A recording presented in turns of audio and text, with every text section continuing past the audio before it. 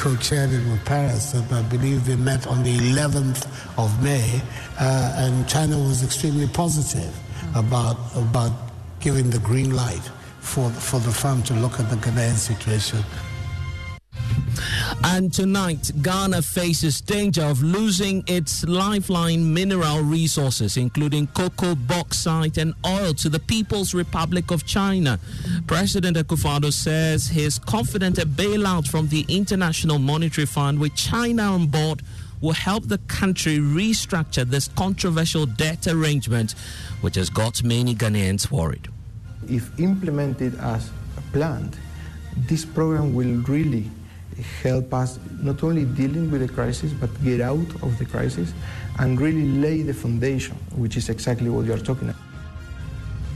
We have details as the resident IMF representative warns Ghana's current economic crisis will only be resolved if government is able to stick to the reforms and conditions spelled out in this $3 billion support program.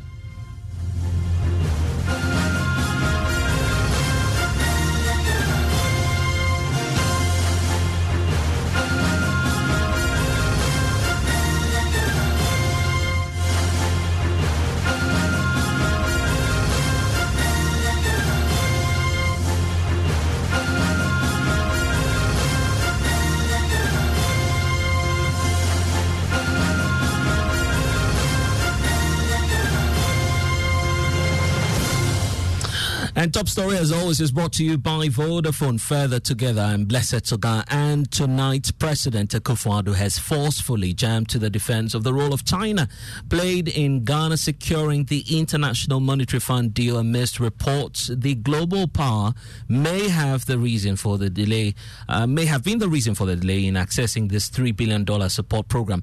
This comes on the heels of a revelation by the International Monetary Fund that 4 collateralized loans from China exposed the country to losing part of its mineral resource revenue in addition to electricity sales should there be a default in this debt arrangement. The approval of Ghana's $3 billion bailout package from the International Monetary Fund was predominantly contingent on China's participation in the external debt restructuring talks.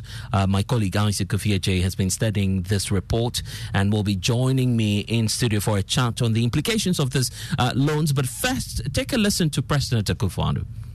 China is the biggest bilateral creditor to Ghana. What were discussions like with them? I mean, did they contribute to part of the delay? Yes, no. I think that China took a very positive, proactive role. They co-chaired the official creditor committee. It was the final hurdle that we had to overcome before being able to go to the fund. It was when the creditor committee met, I believe they co-chaired it with Paris, and I believe they met on the 11th of May, and China was extremely positive about giving the green light for the fund to look at the Ghanaian situation positively. Though I don't have any hesitations or any criticisms about the Chinese involvement in the Ghanaian economy. By and large, has been very, very helpful. I know that it's a matter of controversy in the West about China. But for us, they have been strong friends. And in the time of this difficulty, they proved to be strong friends. So do you think the controversy has been overplayed then? We were talking about competition amongst big powers for influence and for the controversy will be generated out of that fact alone. The competition is bound to stimulate a lot of controversy. So there it is. I don't think it's of particular value to go. It's a fact that we have to deal with. Well, we deal with it on the principle that our economy, our politics, our country has historically been one that has been outward-looking, that has insisted on, as much as possible, friendship with all those who want to be friendly with Ghana. There's certain principles that have been important to us, but beyond that, we have attempted to be friendly with all countries. China is And that's the position of President Akufo-Addo in all of this. The nation itself, as we speak, has received at least $600 million, with government indicating that it will be using the money to shore up the Bank of Ghana's reserves and budgetary support.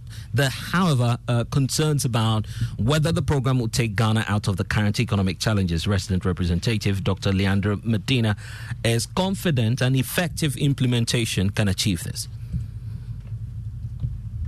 We'll get to that sound for you shortly, but my colleague Isaac Kofi is joining me in studio with, of course, a lot to unpack about this whole loan arrangement with China. Kofi, let's get to it. What does the report say about, first of all, this collateralized loan as of 2022 and the associated implications should we default? So, Blazer, let me take you to page 52 of the IMF program. It says Ghana's collateralized debt is entirely held by China. This is as a result of 4 loans agreements we signed in 2007 to 2018 that amounted to $619 million to finance infrastructure projects. These are collateralized against commodity production, and they listed these commodities: cocoa, bauxite, and oil, and even electricity sales. Now let's go to page 44 of the same document, and this is what the IMF says about collateralized loans. Yes. So according to the IMF, a debt is collateralized when the creditor has the rights over an asset or revenue stream that will allow it, if the borrower defaults on its payment obligation, to rely on the asset or revenue stream to secure repayment of the debt. And Kofi, I believe the IMF is adding this to provide context. Absolutely. To the point about default. There's also some more revelation about Ghana owing 4 countries some $3.2 billion. Give us the details there. So these 4 countries, let's categorize them. First, we look at the Paris Club countries. The IMF listed 2 countries. First one is Belgium. We owe Belgium $437 million. United Kingdom, UK, $430 million. Now let's look at the non-Paris clubs. There's China, $1.9 billion, and India, $475. So if you add all of them, it's over $3.2 billion. And what has been the precedence for countries that have defaulted, their loans to China? Because that's becoming a worry for many Ghanaians out there. Yeah, there are templates all around. So we can look at Sri Lanka, Zimbabwe, Zambia, Uganda. All these countries use their assets as collaterals when they sign loan agreements with China. And when they defaulted, the clause was triggered. And indeed, it's the reason for which many Ghanaians out there are worried and even skeptical about the ability of the IMF program itself to resuscitate Ghana's economy. We can take a listen to the resident rep for the IMF, Dr. Leandro Medina, who is confident that an effective implementation of the policy can achieve this. This program is very strong on really the objectives and the policies and reforms that are needed. So again, if implemented as planned, this program will really help us not only dealing with the crisis, but get out of the crisis and really lay the foundation, which is exactly what you're talking about, right? Doing the transformation so then you can have a more sustainable and long-lasting inclusive growth. Ensuring social protection is a key aspect of the program. Let me be clear. In times of crisis, it's not uncommon that the expenditure as a whole is reviewed and the different initiatives are being reviewed to make them more cost efficient. So this is what it's going into that.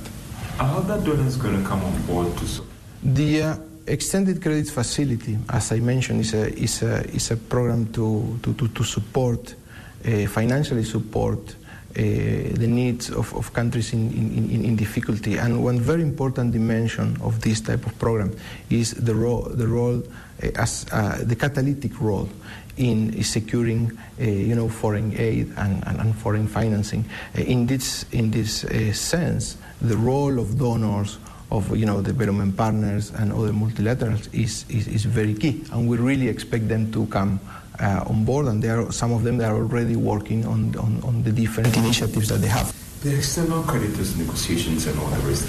I mean, some are saying that it remains very critical to the success of this program and even passing some of the program reviews.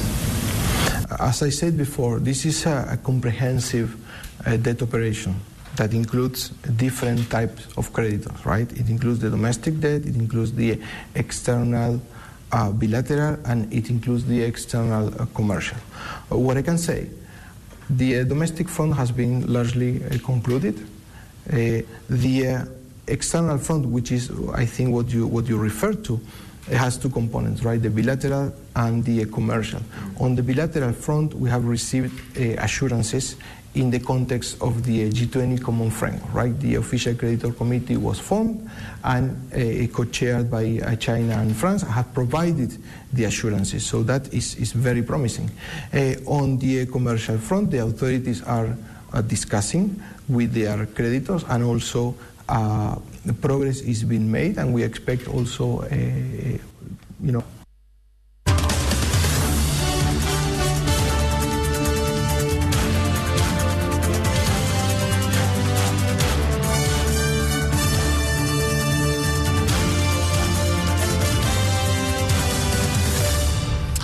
And that's the position of the resident rep for the IMF, Dr. Leandro Medina, speaking to my colleague George Wefe. Of course, a lot more in that interview for you later on the Joy News channel on PM Express. But it's time now to bring in coordinator of the Third World Network, Dr. Yael Graham, and also the director for the Center for Asian Studies, Dr. Lloyd Ama, who are all joining us in this conversation. Thank you, gentlemen, for your time here on Top Story. Dr. Graham, the problem that many third world countries have been facing, the issue about the Chinese debt trap, as the Western world would term this, but it's becoming a reality in our case. How should we be treading cautiously in this trying times? Well, first of all, we need to define what exactly we are calling the Chinese debt trap, because it's a term that we can throw around very easily. So, when you say the Chinese debt trap, what precisely are we talking about? But then you find a situation where our lifeline mineral resources, for instance, cocoa, bauxite, oil, all being collateralized out of this arrangement that we're having. If the debt restructuring does not go at the creditor committee level, because we're not setting right now what China will commit to, that will mean that all of these resources will be gone. No, I think that's a completely alarmist and misrepresentation of reality. I've read the way in which the excerpt in the IMF document has been lifted, and elaborated. First of all, let's agree that China is the single biggest bilateral creditor. So China is an important creditor. So its commitment to the bilateral group to negotiate with Ghana, I think, is an important development.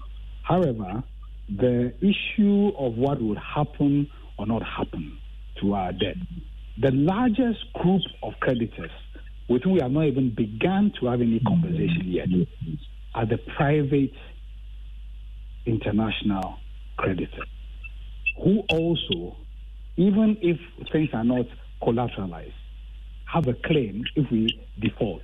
There was an incident some years ago when a vulture fund, which had bought Argentinian debt on the open market and seized an Argentinian boat from Tema Harbor. It wasn't collateralized, but they had a judgment that they came and enforced. So the thing about things being seized, there are steps to it. But I think that the thing about collateralization, before you even get to assets being seized, there are so many sources from which the Ghana government can take steps to pay debts which are owed. So I think in discussing these things for the public, we should also take some responsibility to do some education. And that's exactly what we've done. Arise from owing through the steps to the steps. So to jump to this conclusion, because all the creditors could seize Ghanaian assets. Yes, and time came. And that's why we're raising the possibility of China doing that. In fact, the IMF document points to that. I just want my colleague Isaac Kofiaji to read out. If you would indulge me, Doc. Let's read out what the document says about this particular situation in which we find ourselves. The loans we are talking about are not collateralized against assets. They are collateralized against commodity production, revenue streams, cocoa, bauxite, oil, and even sales from electricity. Yes, and that's what the document is telling us. But the income stream is a source of revenue, which they want to guarantee that will be paid. So when you move from there to say they will seize the assets, we are misrepresenting the terms of the thing. We've never said the assets will be seized, but if you do have a collateral, the IMF document is possibly pointing out to what may happen. The thing is about revenue stream. Yes. So what is the problem that we are talking about here? I just don't understand the problem. Dr. Lloyd Amoy is also joining us. He's the director for the Center for Asian Studies. Not necessarily having the ability as of now to seize or perhaps take over these assets. But from your perspective, looking at what we have said and what the IMF is raising about committing these resources in a form of a debt arrangement, that could be detrimental to the country, you agree? Of course, I get the angles that Dr. Grion is presenting in terms of the nitty-gritty, the legal questions, how it is that if China decides on our default to take control of these collateralized assets you are talking about, that there will be steps. But beyond the finesse of all of that, and of course the serpentine reality, the fact remains, to be brutally frank, that when we play, these resources will be taken control over by the Chinese. In fact, the data that I have, from very, very credible sources in terms of similar realities with other countries. In fact, the issue of Laos has come up very recently regarding the dangers in terms of their engagement with China.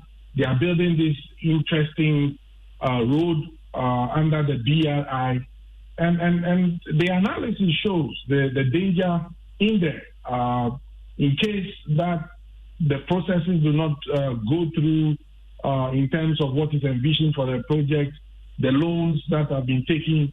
Obviously, Laos is going to face problems. We've seen this with Sri Lanka, the port. And all of that. We've seen that with the Zambian case, So when we come to the case, we face an obvious potential of losing these resources. Of course, in the discourse, it's important to more or less provide a nuanced view of how this will come about beyond an alarmist kind of presentation of the reality. But the truth remains that we owe, and we are trying to deal with this debt on our necks. And the Chinese angle, because of all the loans that we took between 2007 and 2018 to finance infrastructure projects, and the ways in which these loans were more or less fashioned out. There's a sense in which, given the pressure of the debt we face and all of that if we don't hold our side of the bargain, then we face the real possibility of China calling in this collateral. So I will be blunt with the fact and say it as it is. And in fact, here at Joy News, what we've been attempting to do is to take it by a cursory analysis, looking at what's been happening to each loan that we've contracted. And Isaac Kofiaji is with us. The repository tells us the picture, how stark it is in terms of what we've done and what we've committed. Let's get to some examples then, and let's put that to the gentleman we have on the telephone. So let's start from 2007, when we took 306 million from China to build the Bui Power hydropower project, a 400 megawatts power project, we used cocoa exports as the collateral. And then in 2012, when we took, let's go to 2009, for instance, there was a technical cooperation, and then also in 2012 as well, we took 75 million from China for the same Bui Power project. We used cocoa as collateral. In 2012, again, Bui Power 76 cocoa was used as collateral. And then also in 2013, we took 850 million from China to do Western Corridor gas infrastructure projects. Oil exports were used as collateral. 2013, again, we took $115 million for integrated national security communication. Oil exports was used as collateral. And in 2019, very recent, we took $186 million for the construction of 11 coastal fishing landing sites. Oil revenue again as security. And also the last one in 2019, where we used bauxite as collateral. And so, Dr. Yao Graham, you see the trend of how we've been dealing with China over the years. Actually, the point I was going to make a secondary point, that the flow, the kind of what you call a resource for infrastructure has been a feature of Chinese lending. That's a fact. What I was actually coming to is that in the framework of where we are now, I think it's progress that the Chinese have submitted to being part of a group of creditors. And I think we need to pay some attention to this. Because part of the reason why the Chinese thing has tended to be an outlier is that there's no multilateral debt resolution mechanism. And the Paris Club historically was a group of Western countries. So with China now having become a big lender to developing countries, it is quite significant that they've agreed to be part of this, submitted to a framework where they have to be like others in going forward. But coming back home, I think the lesson to take from this, is our own governance. The list that you have read, how could any responsible government pile up commitments to securitize borrowing for security infrastructure with our export earnings? A dam, it's a productive asset, which you can argue that will generate a revenue stream and so on. So in discussing the threat or otherwise arising from collateralization, I think the more important lesson we should be discussing as Ghanaians is the absolute lack of accountability for the terms that our governments borrow on, the uses which they put the money, the results that they do not show, and the complicities of our parliaments in allowing these things to happen. So in this moment when citizens' savings have been seized by the government, because the treatment of citizen creditors to the government is completely discriminatory compared to his readiness to negotiate with foreign creditors. Pensioners are marching up and down because their assets, their savings have been seized. I think the responsibility for this situation we should discuss in terms of the domestic accountability, which the consequence of which we are focusing on. Indeed. So rather than focusing on the consequence, I think we should be learning lessons. Because I was speaking to your person earlier, I said every major power in this world is doing a deal with China. The Russians are discussing a new pipeline. I'm sure they will take care of their interests. The Europeans buy 99% of their solar power investment equipment from the Chinese. They are taking steps to protect themselves. So when we come here and talk about the threat China poses to us, we should be asking who in this country put the country's head in the mouth of the Chinese dragon, and discuss future lessons to avoid a repetition of the impunity, the abuse of power, the corruption, and the waste and the lack of accountability which responsible for them. And this is an exercise that you in academia will continue to do. Let me give the final words to the director at the Center for Asian Studies, Dr. Lloyd Amwa, the way forward and how we could possibly avert this. For now, we've not been able to get an exact commitment from the Chinese government. Would you want our government to bring to bear diplomacy, engage China some more, so we're certain that these loans would not set upon us? Well, I mean, for sure. I mean, the news that came out indicated that the Chinese obviously were interested in talking. They had joined the committee, but we still do not have the details in terms of what the Chinese are bringing to the table. And so we need to be clear about that. But obviously, there are broader questions regarding the way we've been running our polity, the way in which we've been handling the economy and all of that. And this debt obviously has imposed, extreme hardships on the masses of our people and on all of us. Inflation, for example, has gone, through the roof, 50% now, about 40%. Standard of living is falling. The cost of living is going up. And so these are big questions that need to be looked at.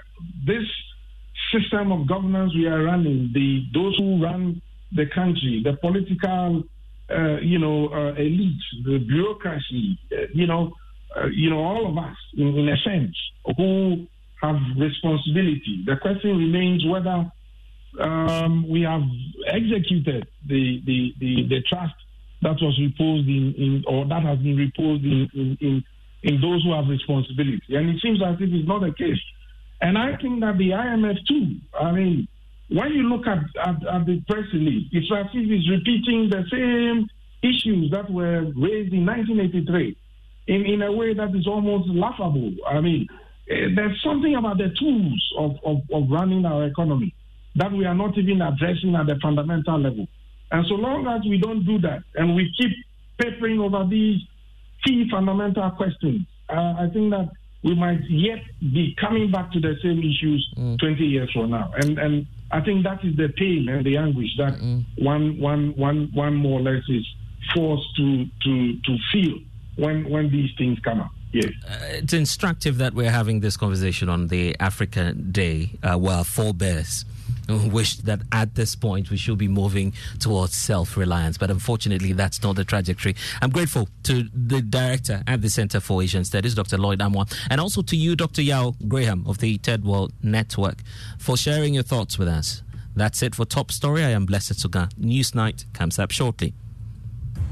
Ever visited a shop, picked a whole basket of provisions? If you only have a 401k, you're not getting the most for retirement. Wait, what? Add a Robinhood IRA on top, then they'll boost it by 3%. You can do that? And if you transfer in any retirement account, you get 3% on top of that. Is there a limit to the match? No limit. Robinhood Gold gets you the biggest contribution match of any IRA on the market. Sign up for Robinhood Gold at Robinhood.com/boost by April 30th. Subscription fees apply. Investing involves risk. 3% match requires gold for 1 year from first match. Must keep IRA for 5 years. Match on transfers subject to additional terms and conditions. Robinhood Financial LLC, member SIPC.